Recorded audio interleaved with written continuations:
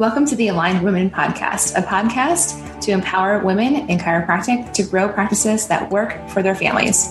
I'm Dr. Danielle Eaton. And I'm Dr. Shauna Dingman. We're two moms who are navigating the journey of life and practice just like you. So sit back, take a deep breath, and enjoy the show.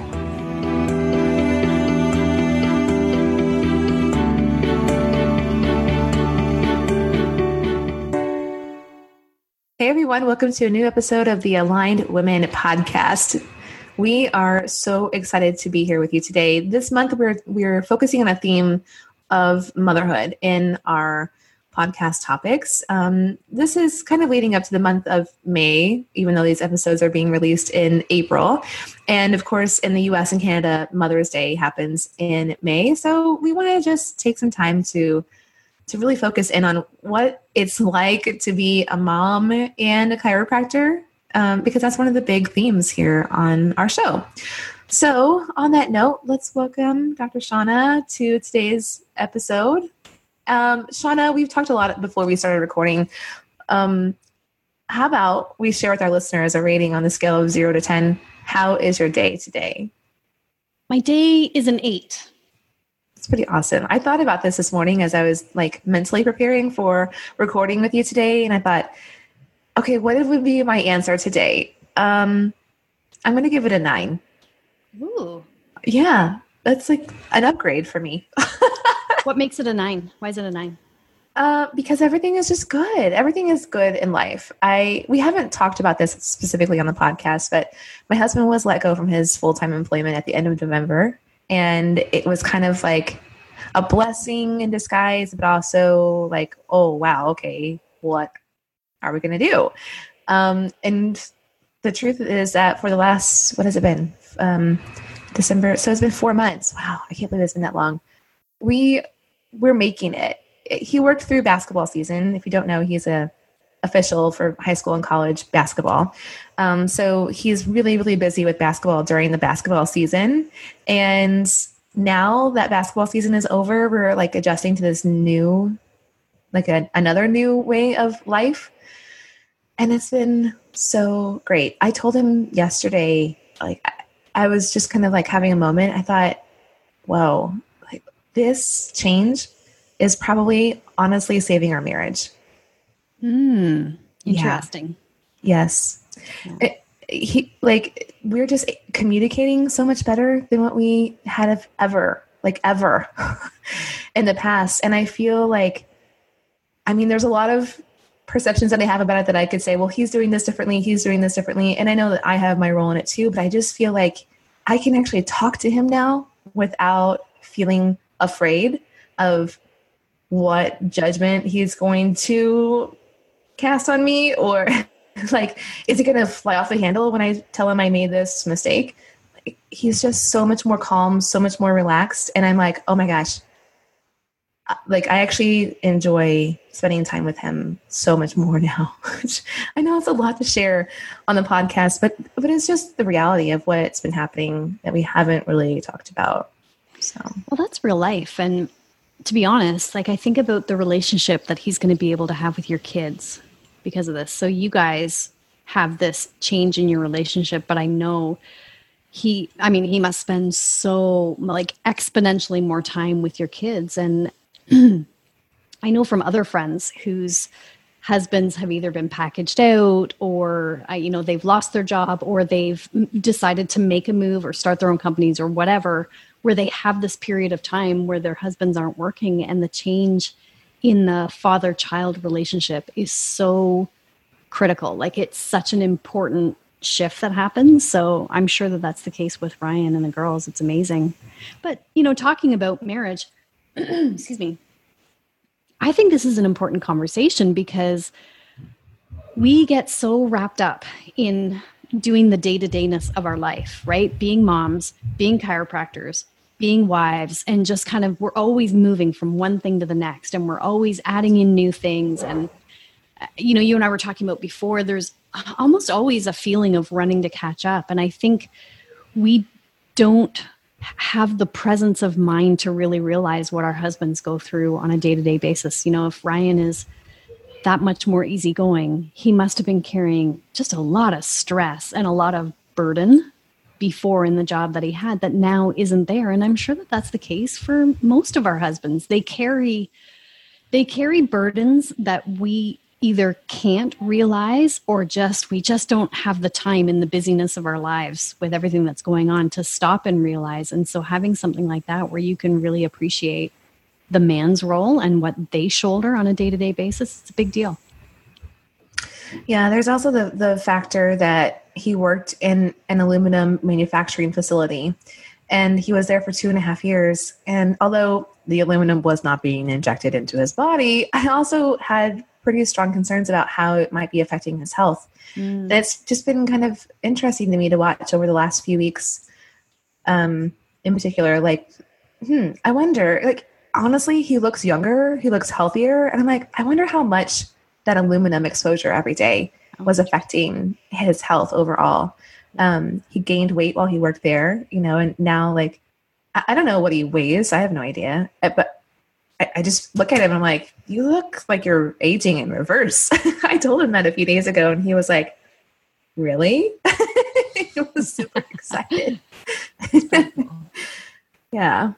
It's really been a learning experience for sure. It's something that I don't know will be forever. I'm open to whatever unfolds before us.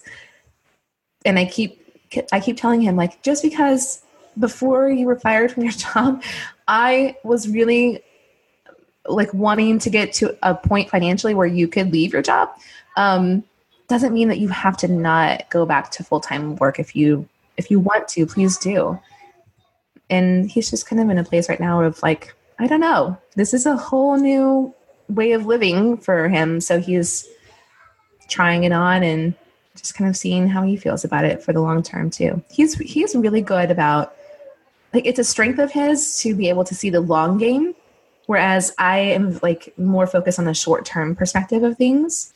And so for him, like, the outlook is different. For me, I tend to get more caught up in like the immediate survival mode, and he can see like the longer term picture of things. So it's a good balance for us overall, but I know, like, it may take a long time for him to really know what he wants to do.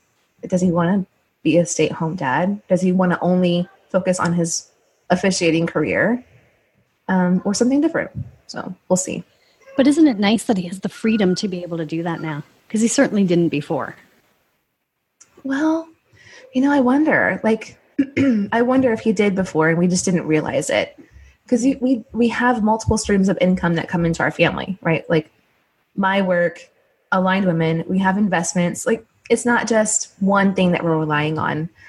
It would be a much different picture if that was the case. So yeah, I don't know. I look back at it and I'm like, well, it's definitely a shift in perspective. When suddenly you don't have that full-time job anymore, then you figure out how to make it work. But we just didn't look at it that way before. Well, it's great that you're able to now. And I see a shift in you from even a month ago in your ability to kind of relax into it a little bit more. Yeah, for sure. Yeah. Good. All right. We have prepping for after your baby is born today in our month of just motherhood, our motherhood podcast. Yes. It's a great topic. It's exciting. Yes. I like, when I think about prepping for a baby and how it affects work, my big thing is that before I had a baby, no one could tell me, trust me, people try to tell me how it was going to, like, how much it was going to change how I felt about work or just life in general. I had no idea. Mm-hmm. And I really thought that I would just be happy to get right back into work because I was focused on my career and I love work. And why would I not want to do that? I was completely unaware of the emotional changes and even the physical changes too that would affect how I felt about doing the work that we do as chiropractors. But honestly, any job that I would have had would have been affected by these things. Yeah, so that, from having multiple kids, every additional child that you add changes the whole thing too. You can think, okay, one down, I've been through it, I know what to expect. it's different when you add in a second, and then it's different again when you add in a third or, or more. I only have 3 kids, but I know that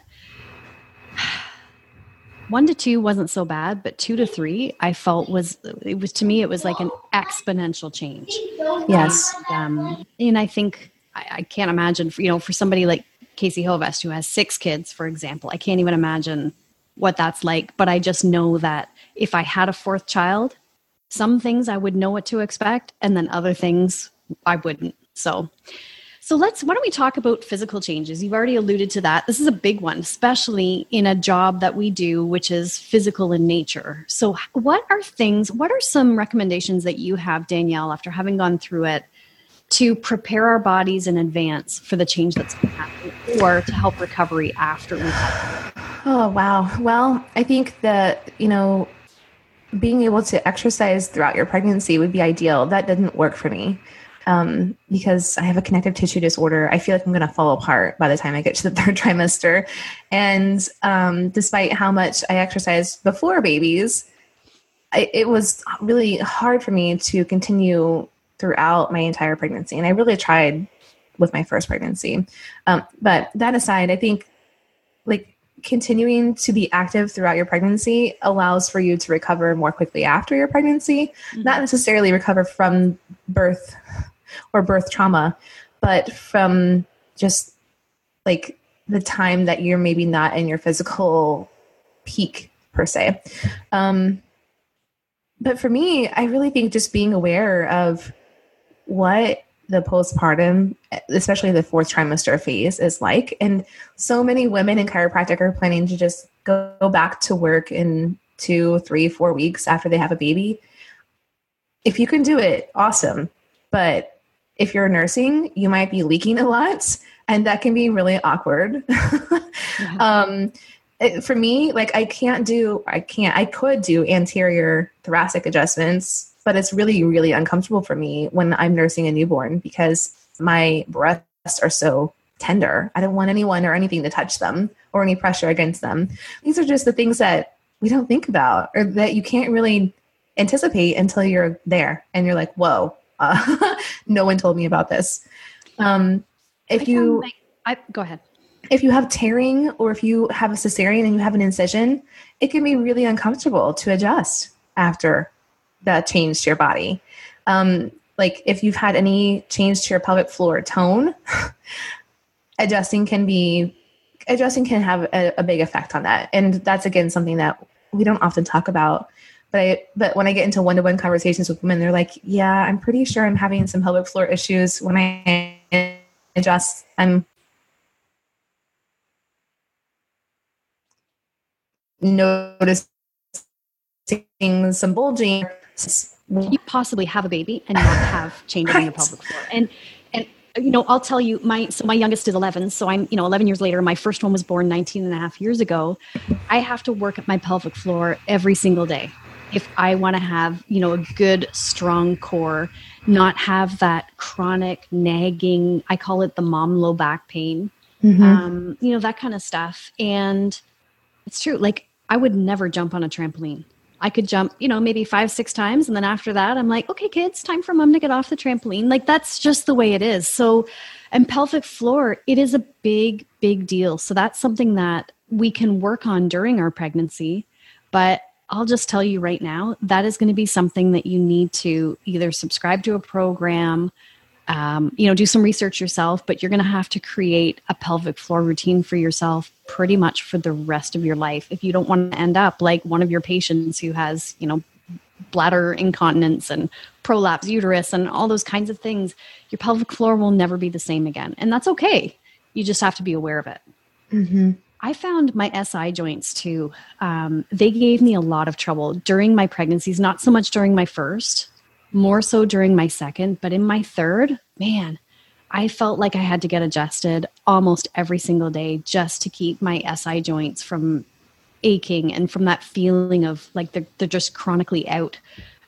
Things like a pelvic belt, like an SI belt, are helpful. And looking back, I wish that I had used one after I had my babies, because I think that process of, the relaxin kind of seeping back out and our spinal joints, and well, all the joints of our body kind of settling back into pattern. I had a lot of SI joint irritation for quite a while, especially after my third, and not just with adjusting, just, doing stuff around the house, bending down to change the garbage or bending down to change my babies or whatever. So being aware of that and not being afraid to use help. So like I said, using an SI support belt or something like that, anything that you can do to help support you while your body is readjusting. One of the other things too, right? We talk about how your feet get bigger with pregnancy, which they don't mine have. It's right? Terrible.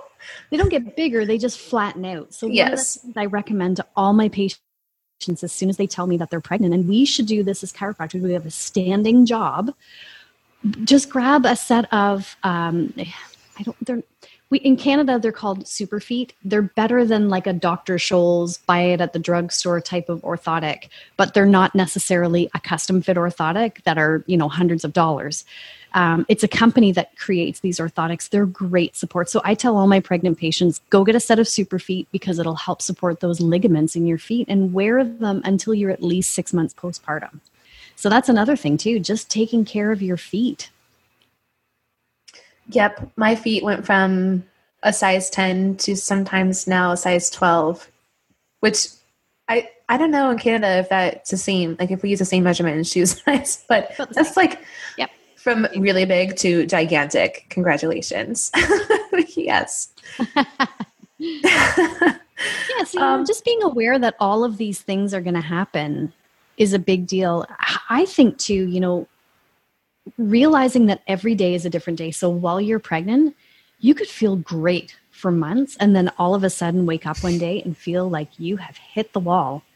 And you just have to go with it. So putting things in place that allow you to honor what's going on in your body, where if you need more rest, if you need to cut back your hours, you've either got someone who can come in and, step in and help take some of the overflow, or just realizing that your patients will understand if you have to change your hours because you simply can't function in the hours that you have or doing the job that you have, it's okay. And so just mentally preparing yourself that every day is a new day, whether or after the baby, you never know what you're going to get. But being able to say, I need this in order to be a great mom, in order to be all the things that I need to be, and being okay with that is a big thing. Yeah. Yeah. Well, that leads then into the next topic, which is the emotional changes that we experience when we have a new baby. And I was completely unprepared for that as well. Not just the physical changes, but like how much, actually looking back on it with my first baby, I think that what I was feeling would classify as postpartum anxiety, because I felt intensely afraid to leave her, even though I also desperately needed some time off, just some time off from mothering, essentially, when she was a newborn. I remember one day my husband forcing me to leave the house and just go to Target by myself. And the whole time I was gone, I felt like someone had severed a limb. And if I didn't hurry up and get back to it quickly enough, it would never reattach. It was just like this overwhelming feeling of intense anxiety, which I didn't have I guess I didn't have the understanding at that time that wasn't normal or healthy. And the people in my life didn't necessarily see or understand how intense it was for me, because I don't think I really expressed it. I saw my mom most days of the week, and then obviously my husband too. I think they just thought that I was crazy. That sounds terrible. But I really think that they just thought that's Danielle's personality. She's really intense. She takes things really seriously, and now she's just learning how to do that as a mom. Okay. So going back, how would you do that differently? If you knew somebody else, one of our listeners was going to go through the same thing, how do you safeguard against that, or how do you act on it? I don't know that we can safeguard against it, but acting on it would be more clearly expressing to someone, I'm really struggling with how intense my feelings are. I'm really struggling with how intense the anxiety I feel is. I didn't say that to anybody. In fact, I didn't really acknowledge it until maybe last year. Yeah. I wonder if giving those people permission to speak it to us, if it's possible that maybe Ryan or your mom, they saw it was happening, but they thought, if I say anything, Danielle's going to freak. So giving them permission ahead of time, where if you see something like this happening, I want you to be able to talk to me about it. I want you to be able to say something. That actually reminds me, when I had Jackson, my oldest, so I had him in chiropractic college, and honestly, my whole postpartum time was it was chaos. And I really struggled with breastfeeding, and, no wonder, right? Like, I'm up all day in school, in clinic with a newborn, and I'm up all night nursing and studying and everything else. So my milk supply, I really struggled with it. And for the first 3 weeks, he was just miserable. He cried all the time, and I'd feed him and he'd be happy. And 20 minutes later, he'd start crying again. And I remember being out. I had driven out to my mom and dad's place, so back home again. I have no idea why. I just know that I was there. And I remember feeding Jackson and then walking around. We had a big property out there at that time with a big driveway that had a huge circular drive. And I remember walking around and around and around the circular for about an hour and a half with him in the stroller, because it was the only way that I could keep him sleeping after he nursed. And I came in and my mom said, okay, listen, something's got to change. Like, you can't continue to do this. And she said, I have an idea, but I didn't think you would be open to it. And I said, oh, what is it? She said, well, what would you think about trying formula? It had never even occurred to me. I was like, booyah, go ahead. Like, where do I go to get it? And go get it. Like, you just keep walking. I'll go get it. She got it. She bought bottles. She bought everything. She came home. She sterilized the bottles. She got the whole thing set up. We fed him a bottle of formula, and it was the first time he seemed happy to me, what seemed like since the baby's birth. And she said, oh, I feel badly I didn't say anything about this sooner. But she said, I know how you feel about nursing, and I know how you feel about, breast only. And she said, I just didn't want to say anything. I thought you would think that I was telling you that you weren't good enough. Mm-hmm. And I said, are you kidding me? Like, I just did not have the wherewithal to even come up with the idea. I was so happy. I was so happy that my baby was finally happy and settled, and I fell asleep. And I had like the longest sleep after, because I was exhausted. So, she didn't say anything because she was afraid of how I would take it. But I wonder how many of our loved ones don't say anything to us because they just, they kind of, I'm putting air quotes here, they know how we get. So giving them permission ahead of time to tell us, listen, if you're concerned, I want you to know you can come to me. And I can't promise I won't freak out, but I want you to help. Well, that's kind of the thing, though, right? It's that we need people in our lives who are able to say the hard things to us, even if we do freak out. Yeah. And to not take that freak out personally. Yeah. I was thinking, too, when we're talking about emotionally, it took me, like probably 25 or 30 years of having periods before I really understood that some of the emotional strife I feel in my relationships are actually just PMS. And I think of all the relationships I've probably wrecked over the years by being needy and upset and having these like, we have to talk kind of conversations where the guy goes, oh, kill me now, and then realizing after, oh no, everything's fine. And I realize now when I have those feelings, it's just, I don't mean to say it's just my hormones, and it's not really a problem.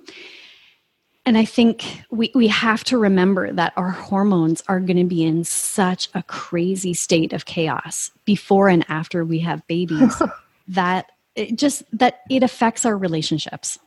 It just does.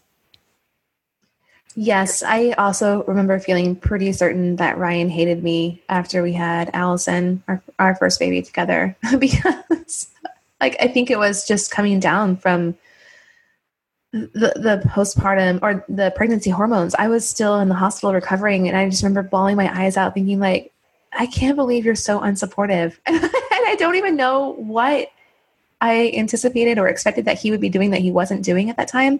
I just felt that crazy crash that happens. And yeah, it was intense. And then basically we went home, and then like the anxiety started after that. So, I mean, I think it's, it's normal to a certain extent for us to feel anxiety or sadness even about being separated from our babies, if that's what we're going to do. Mm-hmm. Because I believe that we were designed to be with them and to be near them for, the first year, maybe 2 years of their life. But the society that we've created, where women are in the workplace and we have careers too, isn't necessarily in alignment with that anymore. So whether or not you want to be with your child or not may not be something that you know until after your baby is born. But I really wanted to go back to work, and I also felt really sad and really anxious about leaving the baby at the same time. It got a little bit easier for me with each one, but it's still like, I don't know, it's still a thing. It's still a thing, even when like they're going to be okay. Mm-hmm. They'll be okay. It'll be okay. You still have the feelings. And so I think that's probably our last big point to bring up is you really don't know what it's going to be like. And one of the best things that you can do for prepping for the birth of a baby is to get as many ducks in order as you possibly can as far as your resources. So, figuring out who would you trust to sit with your baby for a couple of hours while you went and got your hair cut. And maybe it's only your mom or your mother-in-law or, a best friend or something like that. So who could potentially look after the baby so that you can go out and just, walk through Target by yourself for an hour or something like that? Who are you going to need? Who can help with some of the household stuff? Like a cleaning lady. This is maybe a great time to put something like that in place, where even if they just came once or twice after the baby's born, someone who can come and tidy the house up, clean it up, throw a couple of loads of laundry in. Is it a neighborhood kid? Maybe there's a really responsible high school or college age kid that you could pay 2-3 hours a week, right? You're talking like, what, $30, $40 maybe to have somebody come in and make some snacks or throw a bunch of loads of laundry in, do the dishes in the sink, like just whatever you need so that you're not doing everything. Mm-hmm. Having some kind of a schedule ahead of time, or at least a conversation with your husband or your partner around how are the nighttime feedings going to work? And especially if you want to go back to work. As women, I think we always have this propensity to protect our husbands, right? He's got to go to work and work a full day. So therefore, I'm going to get up and I'm going to do all the nighttime stuff. And it just doesn't work like that. And I really think that dads, they want to have some of the nighttime duty so that they have that bonding time too with the babies. So just opening up those conversations, but being able to say, I can't do it all. I don't want to do it all. So let's figure out how we can split this up a little bit. But the whole nighttime feeding thing it's a big deal. What else can you think of that people can learn to kind of outsource a little bit beforehand, Danielle? Well, I think that the note of like delegating things to your partner, perhaps if there is one at home with you, is an important thing. I know for myself, each baby that we've had, I have brunted all the nighttime wakings and feedings and with a couple of exceptions. When Allison was about 6 months old, she was still waking up really frequently, and I was working at Logan at the time. My coworkers were concerned because I was like so spacey from the lack of sleep.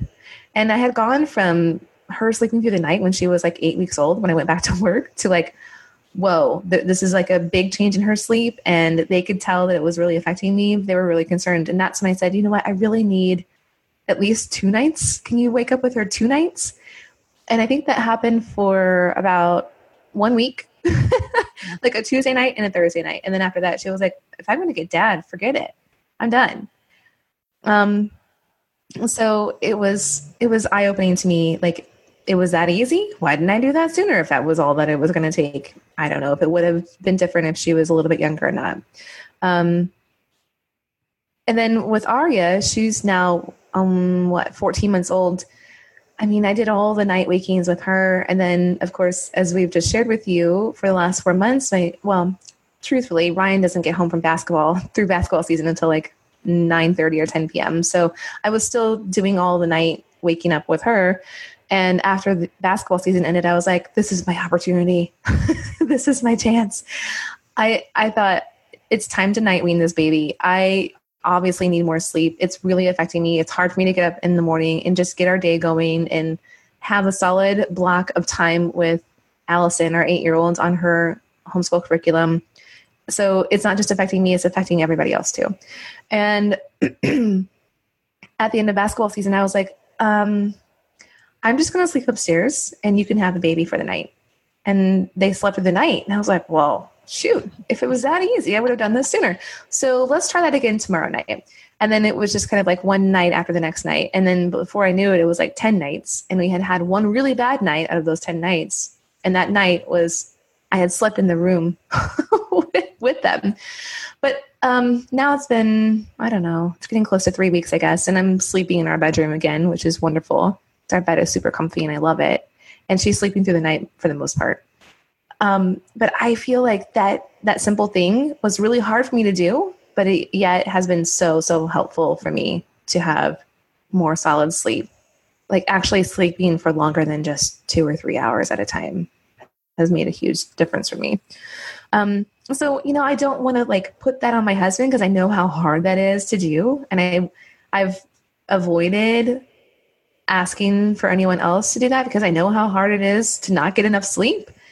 And yet when I've been doing it now for 8 years, I guess, it's like, the accumulative effect is no longer okay.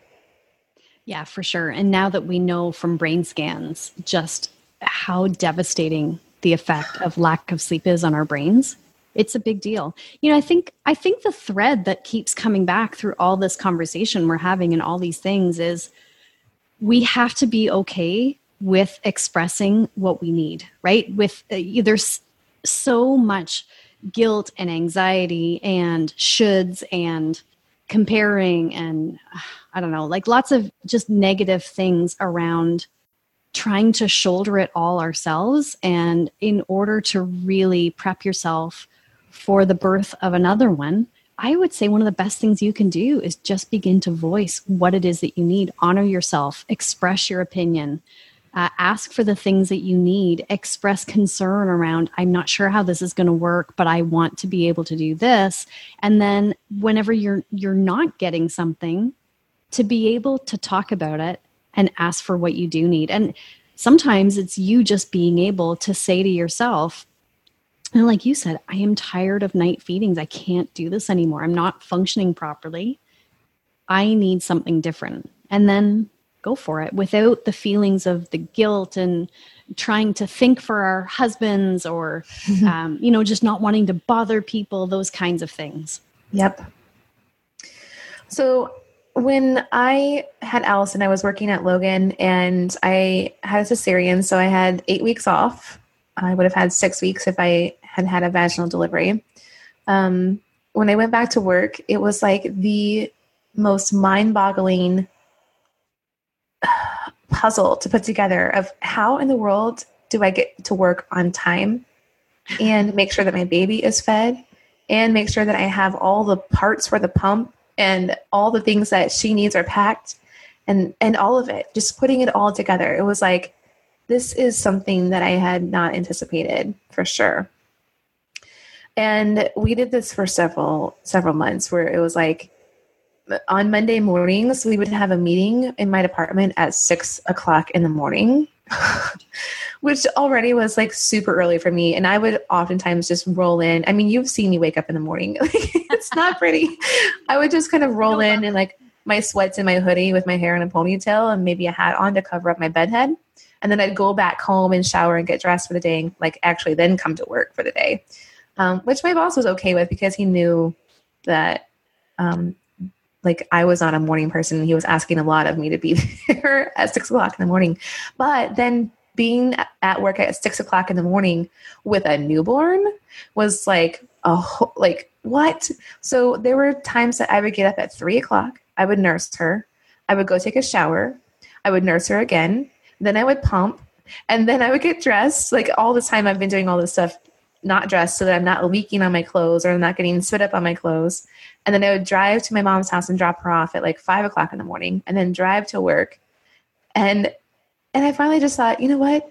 This is not okay. Like, this is not working. My mom is not a morning person either. And it's really hard on her to be up that early and like start the day with a baby. And then I'm just like running ragged for the rest of the day. And this was a moment for me of like having to inconvenience everybody else. And is that okay? And I really shouldn't. I should be able to do my job the same way I did it before I was a mom, right? And I finally, after several months, said, I can't do this 6 o'clock thing anymore. I'm either not going to be here and you're going to do the meeting without me, or we're going to change it to a different time. Yeah. What would you choose? I said this to my boss. Mm-hmm. and he just looked at me like, I've trained you well. Because one of the things he would teach us, like there were many little sayings and phrases that he had that were like life lessons that he wanted us to implement into our work, was I cut, you choose. So like, here's a decision. You can either have it this way or this way. Which one would you prefer? Like we need to do this with our patients too, sometimes where someone has really acute symptoms and we can't start care until we have a clearer picture of what's going on with their spine. We could do x-rays now, or we cannot. And I can refer you to this other place that will then also probably require x-rays of your spine. So anyway, the story is that I finally decided that I had to say this. I had to like stand up for myself essentially and say, I can't do this anymore. This is not working. But then it kind of snowballed for me from there. I was like, you know what? Actually, this whole thing is not working anymore. Like I feel this pressure intrinsically and maybe even externally to do my job the way that I used to do it before I was a mom. And I don't want to do the nights anymore. I don't want to do the weekends anymore. I loved traveling with sports teams before she was born, and I couldn't do that anymore. I wasn't willing to. And so eventually I decided that it was time to open my own practice. But it was such a hard process, and it was such a slow process of recognizing that it was okay that things were not how I thought that they were going to be after becoming a mom. They were not how I thought they were going to be at all in a lot of ways. My body wasn't the same. My feelings about work weren't the same. And just letting it be okay was so hard, but it was so necessary to be able to move forward in a healthy way. I guess that's the bottom line too, is you will never be the same again. And it's the same with every child that comes in. You're never the same after your second as you were before the first or after the first. Every child changes who you are. You are not ever going to be the same again. And so we have to be okay with recognizing that we have to create a new normal in our lives. And that's just how it goes. And it's good. It's all good. And so taking the time to process it and figure out, not hang on to what worked before and just be able to let it go and say, okay, new normal, let's figure it out from here. Mm-hmm. Yeah. Okay. So let's give a call to action of some kind to wrap up this episode. I suppose that the big thing is to have a support system. And that might mean that there's some specific support that you need to line up at home, or maybe even in your practice before you start your family, or if you're anticipating the arrival of a baby soon, that you start working on those things now. A way that we can offer support to you is through our free Facebook group. And it's a really wonderful community. It's growing quickly right now. If you're on Facebook and you haven't joined it yet, you can find it at alignedwomen.com/Facebook. I created a new URL, so it's a little bit shorter. If you go to alignedwomen.com/Facebook, then you can request to join our free Facebook group there. And it's called Mama Chiropractors. If you listen to the podcast, I'm sure you've heard us talk about it a million times. But it's really the most amazing women in the world in that Facebook group. I mean, they're supportive. We've all been through it. So it's a great place for you to throw questions out or just express what's going on and see what comes back to you.